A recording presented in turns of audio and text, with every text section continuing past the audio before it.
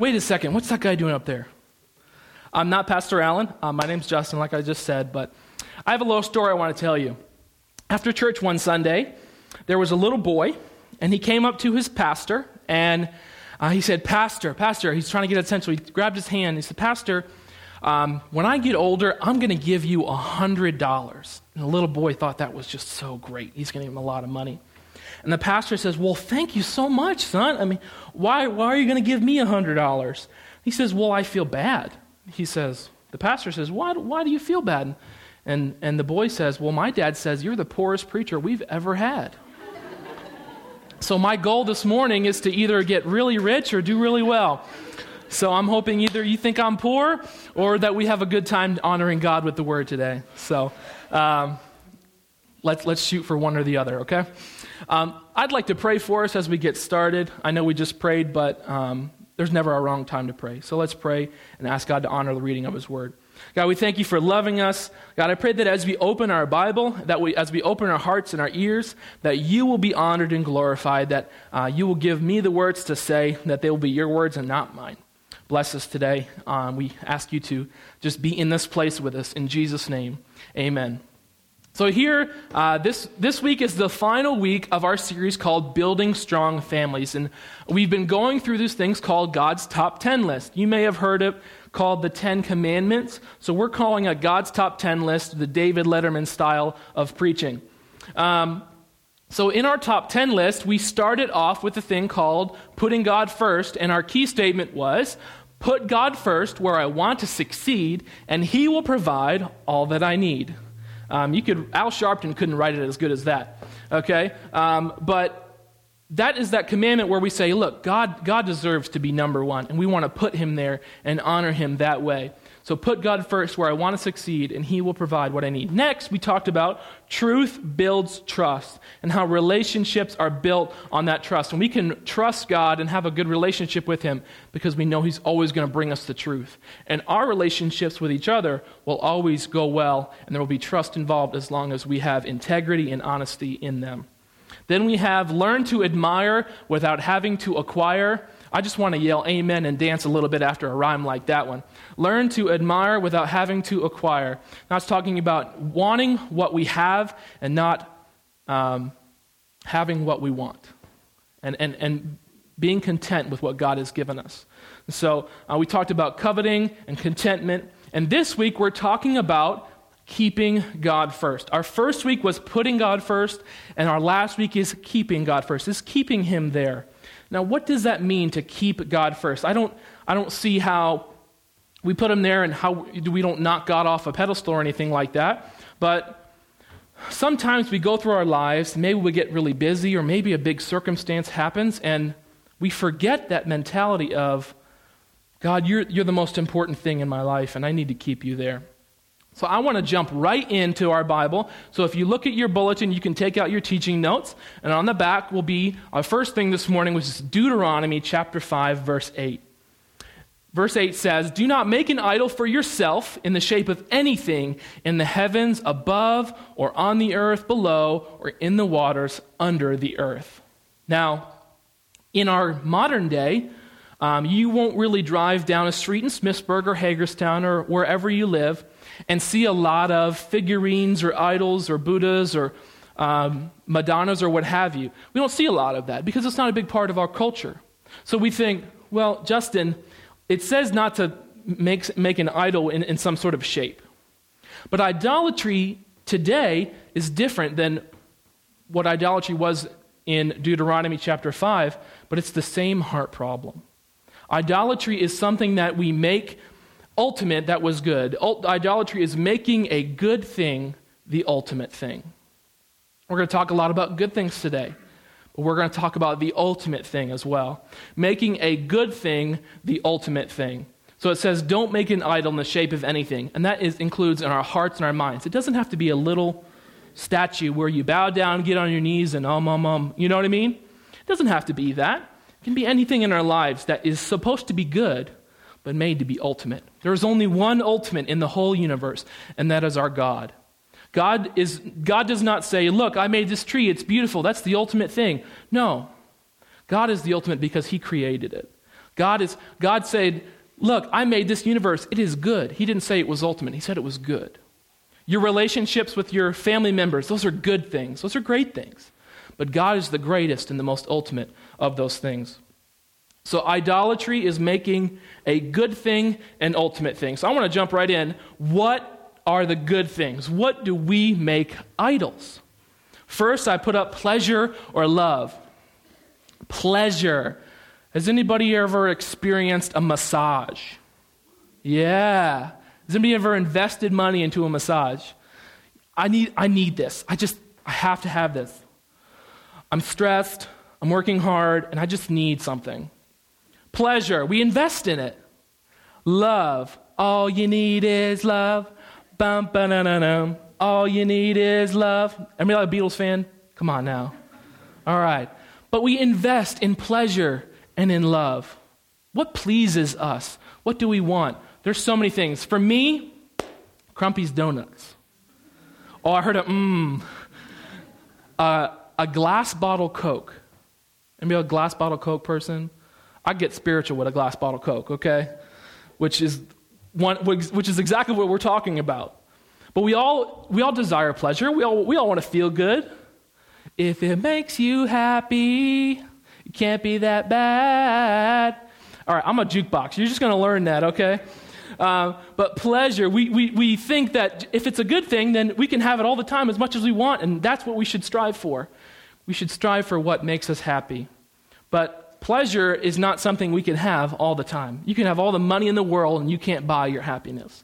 You can't buy pleasure. You're going to have aches, you're going to have pains, and you're going to have problems. And the love that we're looking for is not the love that truly fills us. It's not the love of Christ. If we're looking for the love of another person, that love will eventually run out. As much as you might say you love someone or they say they love you, they can't do it forever. They're not perfect, and neither are you. So that's what we make an idol. Entertainment. Anybody love Netflix up in here? Come on now. Yeah, we can all get down with some Netflix. Hulu, Amazon, whatever your bag is. Maybe you're just a regular TV watcher, but we love our entertainment. Video games. I'm a sports nut, okay? Crazy about sports. So we love our entertainment. Entertainment is very easy to make an idol. I can't go to community groups because I have a show that I watch every single night. Or Sundays would be great, but in the fall, I tailgate for 4 or 5 hours before the Redskins or Ravens play, or whatever team, you're a fan of. Entertainment, we want to, are you not entertained? We want to feel like we are always entertained. People get that joke, okay. We make people our idols. I'm a basketball fan, so Larry Bird and Michael Jordan, that's up there. Larry Bird called himself the basketball Jesus, which is pretty awful. But from a basketball standpoint, he is pretty good. Michael Jordan, the greatest of all time. But people make other people their idols. We have an entire TV show based on it. American Idol. Kelly Clarkson and Carrie Underwood, they're the only two people I know that have won it. I've stopped watching it a long time ago. But we have an entire TV show based on who should you worship? Whose concerts are you going to go invest your money and your time in and scream and cry? I don't know if you've ever watched a One Direction video, but how girls react when One Direction is going on and playing? Goodness gracious. You want to talk about an idol? Holy moly. They love their One Direction. Girls with Justin Bieber like 5 years ago, not anymore. But they love that guy. I heard a girl say recently that, I think what was Harry Styles, I think is his name. She says, Harry Styles is my idol. She literally said it. She made the idol, and she was willing to confess it. And I thought, well, that's quite the idol to have. He's 18. He doesn't know anything. I'm 26. I don't know anything yet. So what kind of idol is that? But we make people our idols. Pride. Oh, you can't offend me, right? Sometimes our ego or our pride, or I have to make a certain amount of money because then I'll feel good about myself. Or I have to drive a certain kind of car, or I have to have a certain kind of house because then I can feel good. That materialism, that pride goes in. Money or power, the same thing. No amount of money can love you like God can love you. No amount of power can satisfy you. Caesar, Alexander the Great, Genghis Khan, they were never truly happy because they didn't find their happiness in God. They just wanted more and more and more and more power, and it never fulfilled them. They lived their whole lives wanting, desiring, and looking to fill some sort of hole that was there, and they thought if they were the most powerful person in the world that they would be happy. But they weren't. Relationships. This is a tough one that we make idols. Parents, you might make an idol out of a relationship with your children. Oh, my baby, he can never be bad. He's my little prince, or she's my little princess. She's perfect. Or you live vicariously through their achievements and their success. You idolize who they are because you know that you weren't perfect and you want them to be. But they'll never be perfect.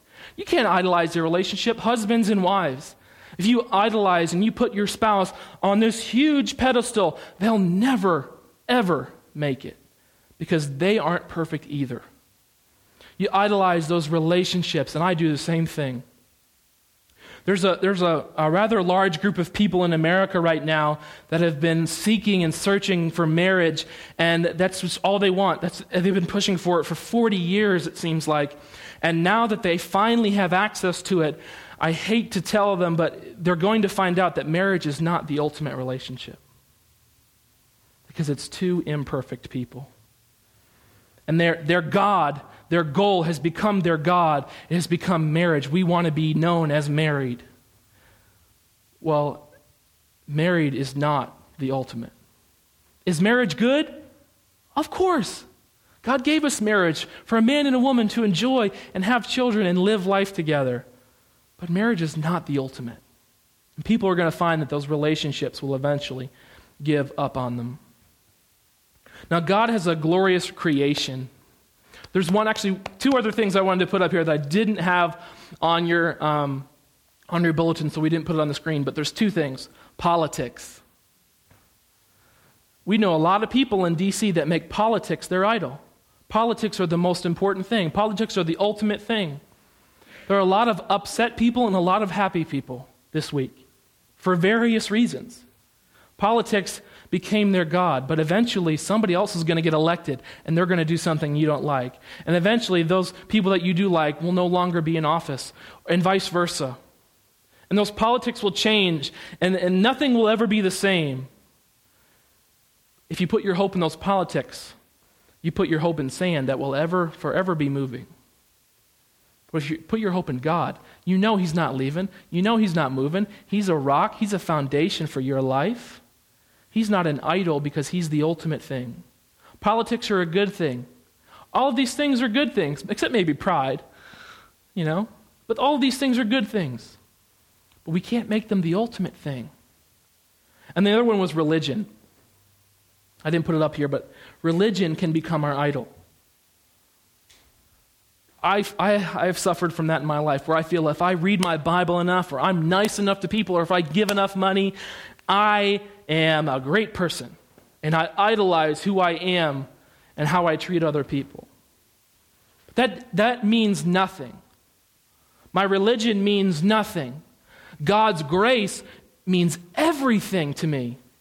That's the only reason I could ever be a good person, is because of God's goodness in me. Because if I bury down deep into my heart, I'll find that I am wicked. So let's look at the next verse, Deuteronomy 5:9. You must not bow down to them or worship them, because I, the Lord your God, am a jealous God. Our lives are worship. When we make good things the ultimate thing, it is worship. There's only one worthy of worship, and that is our God. We worship our spouse, we worship our children, we worship our job, our house, or our goals. What we want or what we want to become becomes the ultimate thing when God has already fulfilled everything that you need and provided everything that you are. But we still worship the idols. That's so tough to get through and get past. So how do we bow down? And what's the issue? Let's go to the next slide. So what is the issue here? Idolatry is not an issue, it is the issue of the heart. The issue is our heart.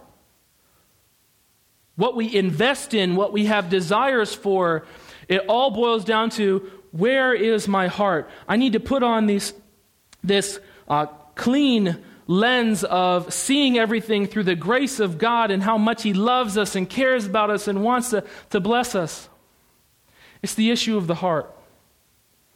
In Matthew 6:21 it says, "For where your treasure is, there your heart will be also." What do you invest in? Where's your treasure? Where's your treasure? What consumes your mind? What consumes your thoughts? What consumes your anxiety?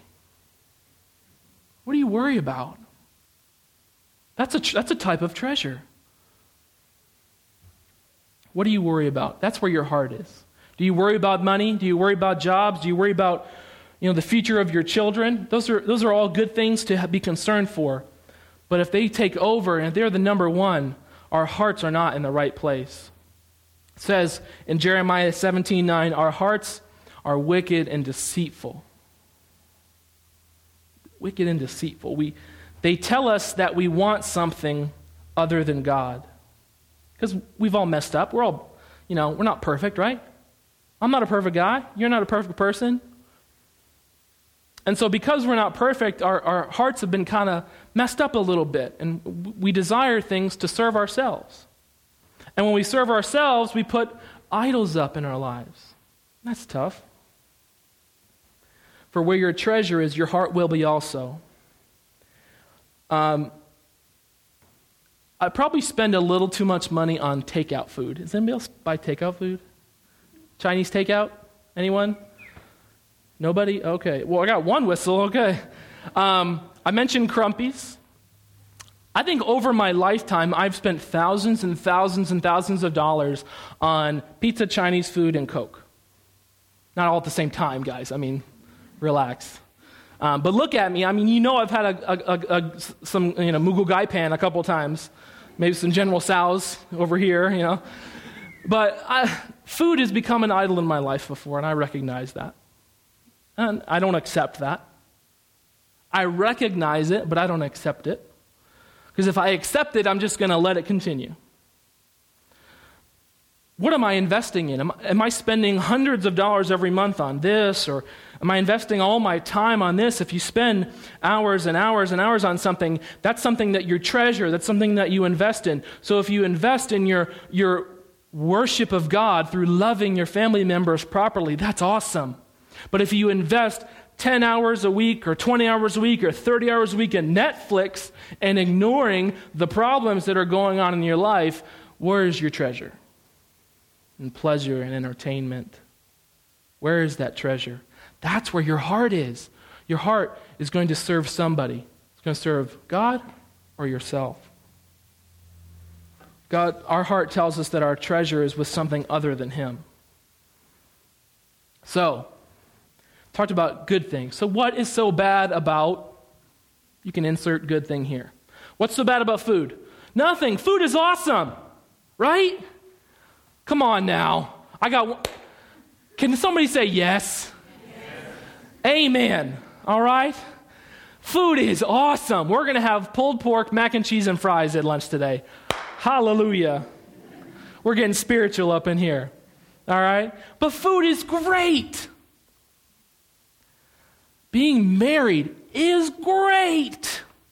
Being a dad is tiring. Oh, I'm sorry. Great. I love it. They're great things. They're so good. But are they the most important? Will they fulfill me to no end? No. As much as it breaks people's hearts, people pass away. Relationships break. Food will rot. And you'll need more and more. Even breathing is not the ultimate thing because God cares about me whether I'm breathing or not. God wants us to enjoy life and enjoy His creation. Wow. You get to go on vacation, and you say, man, if your goal is to, go on vacation and have a great retirement, or maybe enjoy this or enjoy that, when you get home from that vacation, if that was the ultimate thing, if spending whatever I want to spend and enjoying what I want, if that was the ultimate thing, when you get home, what a letdown. Right? What a letdown. That was the best week of my life. And now I'm back to living like this. If that is the ultimate in your life, you have so much more to tap into. And that doesn't mean going on vacation for the rest of your life, because the money's going to run out. And if it's not, you need to give me a call. We're going to hang out. The money's going to run out. Your energy is going to run out. Your body is going to break down eventually. God's grace, let's be, I'm being real. God's grace and mercy never runs out. It renews. God says it renews every morning. It's like it's brand new. It's like you have the infinite pie to tap into for the rest of the day. And the next day, it's still infinite. It just keeps going. God says, I love you, I love you, I love you. I want what's best for you. Remember that I am the ultimate one, and I have given you good things. Enjoy them, but don't make them the ultimate. Where is our heart? And that's what our treasure is where our heart is. So make your treasure Christ and put your heart in Christ. Now, if you're not a Jesus follower, this still means something. If you don't follow Christ, this still means something, because you can recognize that relationships and food and pleasure and trips and money and power, you know just as well as I do that so much of something is not going to fill you up. Now, if you're looking for something, I have a great guy that you'd like to meet. His name is Jesus, and he will love you and fulfill you and give you an incredible amount of grace, and he will change your heart so that you will love other people better as well. So what's so bad about good things? Nothing, as long as you don't make it the ultimate thing. Next, we let our goals become our gods. We let our goals become our gods. You and I have been given an opportunity to live a full and complete life in Christ. In Christ. When we let our goals become our gods, when we get to the goal, we think, oh man, that was it? You work your whole life and you save millions of dollars in that retirement fund, and that IRA is looking pretty good, and you've got this long 3-month trip through Europe, and you finish that trip and you start to settle into retirement, and you think, well, I guess that's it. That doesn't seem so great to me. I don't want to work 40 years of my life just to get to, well, I guess that's it. It's 5 o'clock, let's go to bed. That's not living. We had dinner at 3:30, had our dessert. No. When our goals become our gods, they let us down. I recognize that I'm a big guy. I don't accept it, but I recognize it. I'm a big guy. Now, if I had a goal of losing 100 pounds, and my wife is about to go, woo! If I had a goal of losing 100 pounds, when I lost that 100,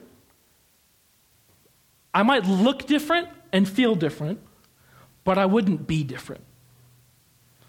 It wouldn't change me as a person.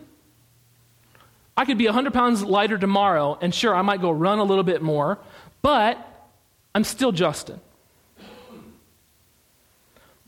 But if God becomes my God and I lose 100 pounds, I say, God, you are so good to me. You want me to be healthy and happy, and you want me to be able to play with my children for a long time, and you've given me this incredible gift of life and health and joy. Thank you.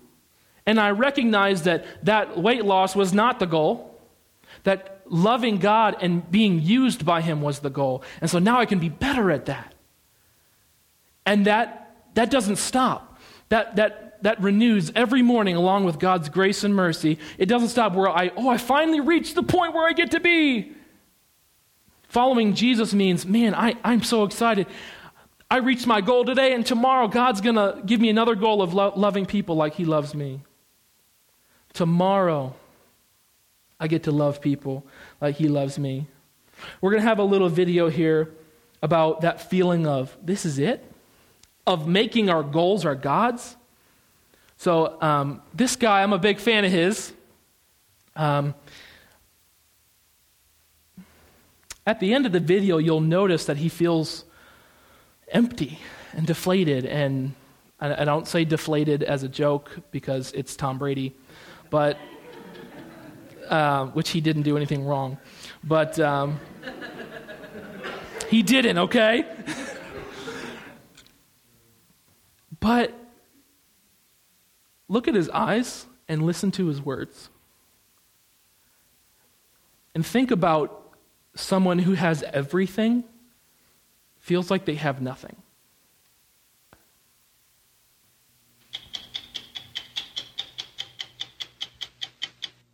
Tom Brady, the quarterback of the New England Patriots, is not only one of the NFL's best players, he's one of the NFL's great stories. At the tender age of 30, he has already won 3 Super Bowls, an accomplishment that ranks him with some of the best quarterbacks ever to play the game. And he's having one of the greatest seasons in pro football history. When we first reported on him back in 2005, he seemed underrated and almost overlooked. He doesn't have the arm of Peyton Manning, and he doesn't have tattoos, and he doesn't take steroids, and he's never held out for more money. All he knows how to do is win. This is what you always wanted. You're right. You're right. It has. And I didn't think it came with all the other baggage, though. In addition to his success on the field and his sex appeal off it, there is also the $60 million 10-year contract to play with the Patriots. I mean, I'm making more money now than I ever thought I could ever make playing football. But with all that money, fame, and career accomplishments, we were surprised to hear this from him. Why do I have 3 Super Bowl rings and still think there's something greater out there for me? I mean, maybe a lot of people would say, hey, man, this is what it is. I reached my goal, my dream, my life is... Me, I think, God, it's got to be more than this. What's the answer? I wish I knew. I wish I knew. What else is there to say? 3 Super Bowl rings, $60 million, the face of the NFL for years, along with some other guys. The most popular sports athlete where I'm from for 50 years, since Ted Williams. Nobody could ever reach the heights of Tom Brady, and yet, did you look at him? Did you listen to him? It's got to be more than this. He's at the pinnacle. He's been to 6 Super Bowls, won 4, set records, made hundreds of millions of dollars in advertisements and contract money. And he feels so empty. He says, man, it's got to be more than this. His goal became his God. He says, okay, I'll be happy if I win that Super Bowl. Then I'll know I'll be happy. And after he wins it, well, I have to win again. And this is the greatest feeling in the world. You ever heard somebody say that? The greatest feeling in the world. Then how do they feel the next day? This is it? After last night, Monday morning in the Super Bowl, yeah, I won. But what else was there to do for that day? What was the goal? That was his God. I can't imagine having everything and feeling so empty and feeling like I have nothing.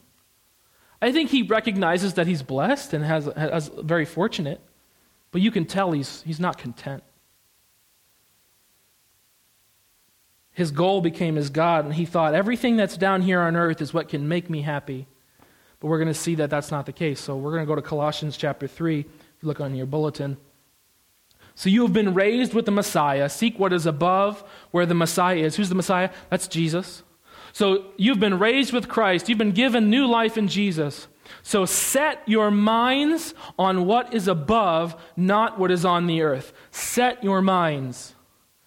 You need to completely rewire and refocus and say, look, all of these things here are good things, but if I set my mind on the ultimate thing and think, God, because you love me and because you've given me so many great things, I need to worship you and recognize that only my relationship with you is ultimate.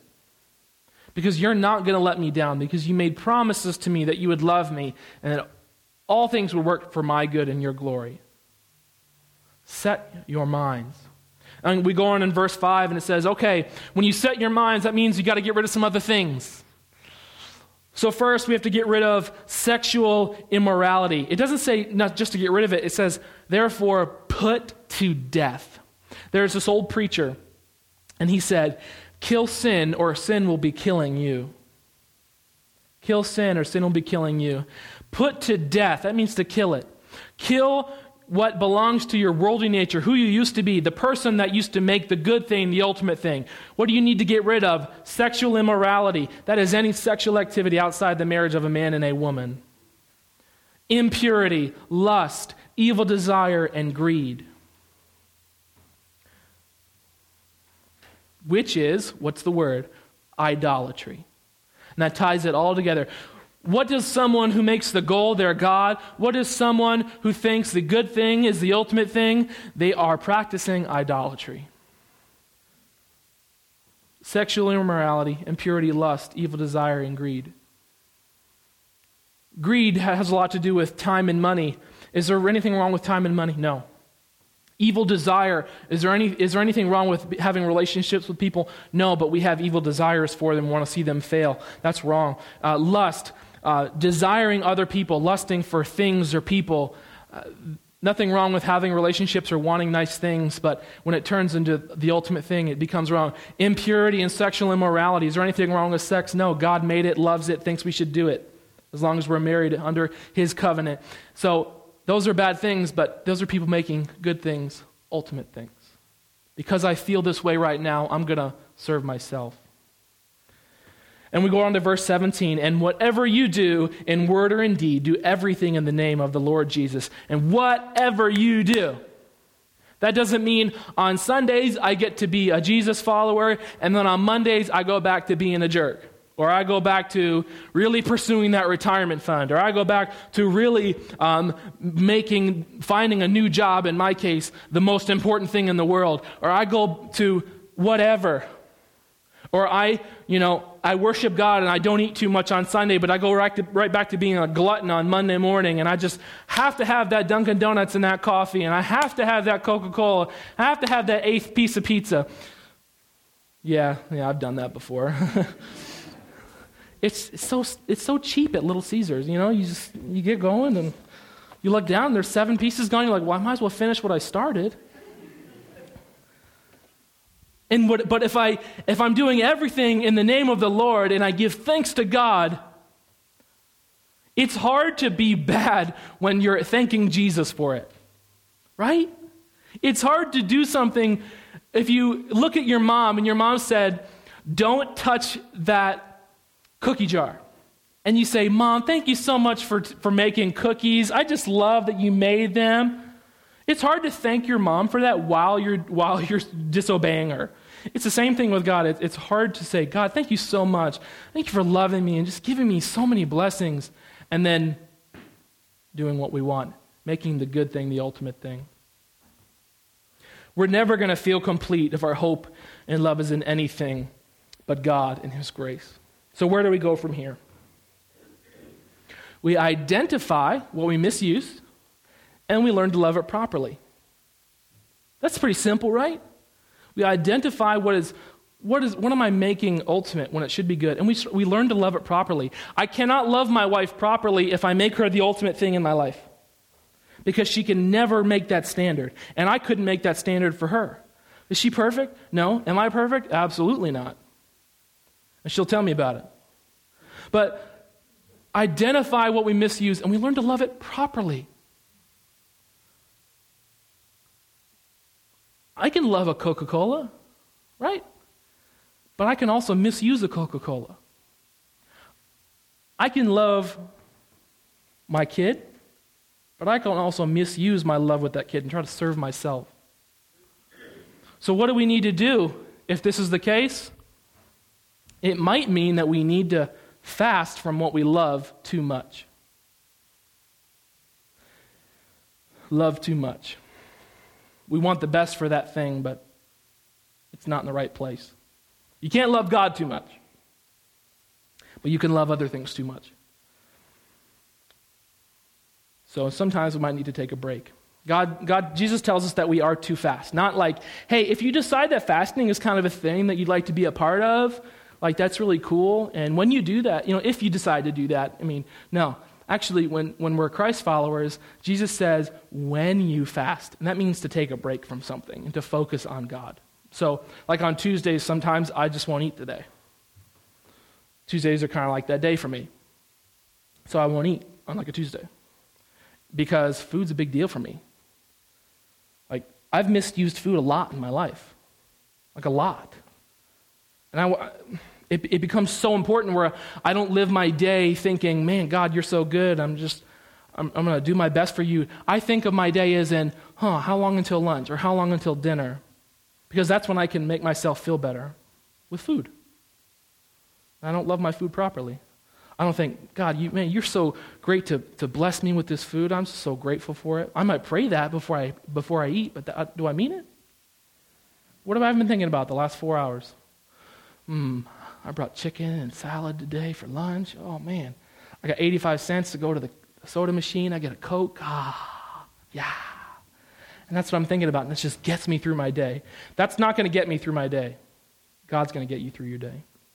So we might need to take a break. Where do we go from here? We remember that we're living a life of worship. Everything that you do is an act of worship. You're either going to worship yourself, God, or your idols. So we have to decide who is worthy of it. Who's worthy of that worship? And you and I both know that God's the only one worthy of worship. We're not worthy of it because we're not perfect, and neither are our idols. And the last part, I know you're like, yes, he said the last part, yes. Begin to find our joy first in the grace of God. God wants you to enjoy life.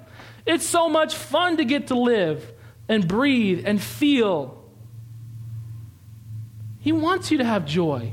But first, we have that joy in God's grace. Because Jesus loves me, this I know. I can live my life with peace. And I don't have to make the good thing the ultimate thing, because the ultimate thing has given me good things. And that's God. And then my favorite quote of all quotes: God is most glorified in us when we are most satisfied in Him. I can't get no satisfaction. Rolling Stones, anyone? Okay, all right. I did the Beatles, I did Rolling Stones. Next thing I'll be doing Wiz Khalifa or something like that. But God is most glorified in us when we are most satisfied in Him. Where do you find your satisfaction? Are you satisfied in the goodness of God, or are you satisfied in something else? And if you're satisfied in something else, that satisfaction will run out. Because the Stones told us so. I can't get no satisfaction. You won't be satisfied to be married. You won't be satisfied to be a parent. You won't be satisfied to have a great bank account. You won't be satisfied to finally get to retirement. You won't be satisfied to be entertained all day long. But God can satisfy you. There's a hole that's only He can fill. We call that a God-sized hole in our hearts. He can fill that hole. So, all right, Justin, you talked a lot about that. What does that mean to trust or, put our hope in Christ? That means everything that you are and everything that you do, you recognize and accept that God has given it to you. He's given you a chance at salvation and eternal life and a hope for a future. I'm so excited to have chatted with you this morning, and my hope for you and my hope for myself is that I reevaluate what do I think is good and what do I think is ultimate? How do I fix that? God's not just good. God's not just great. He's ultimate. Everything else doesn't measure up. Let's pray. Father, we give you thanks for your love and your compassion. God, Jesus died for us because you love us and you sent him to die for us. So we thank you that you gave us something to worship and something to have an ultimate hope in. God, I pray that we will keep that hope you and that we won't make that hope something else. Thank you for goals. Thank you for your creation. I pray that we will enjoy it.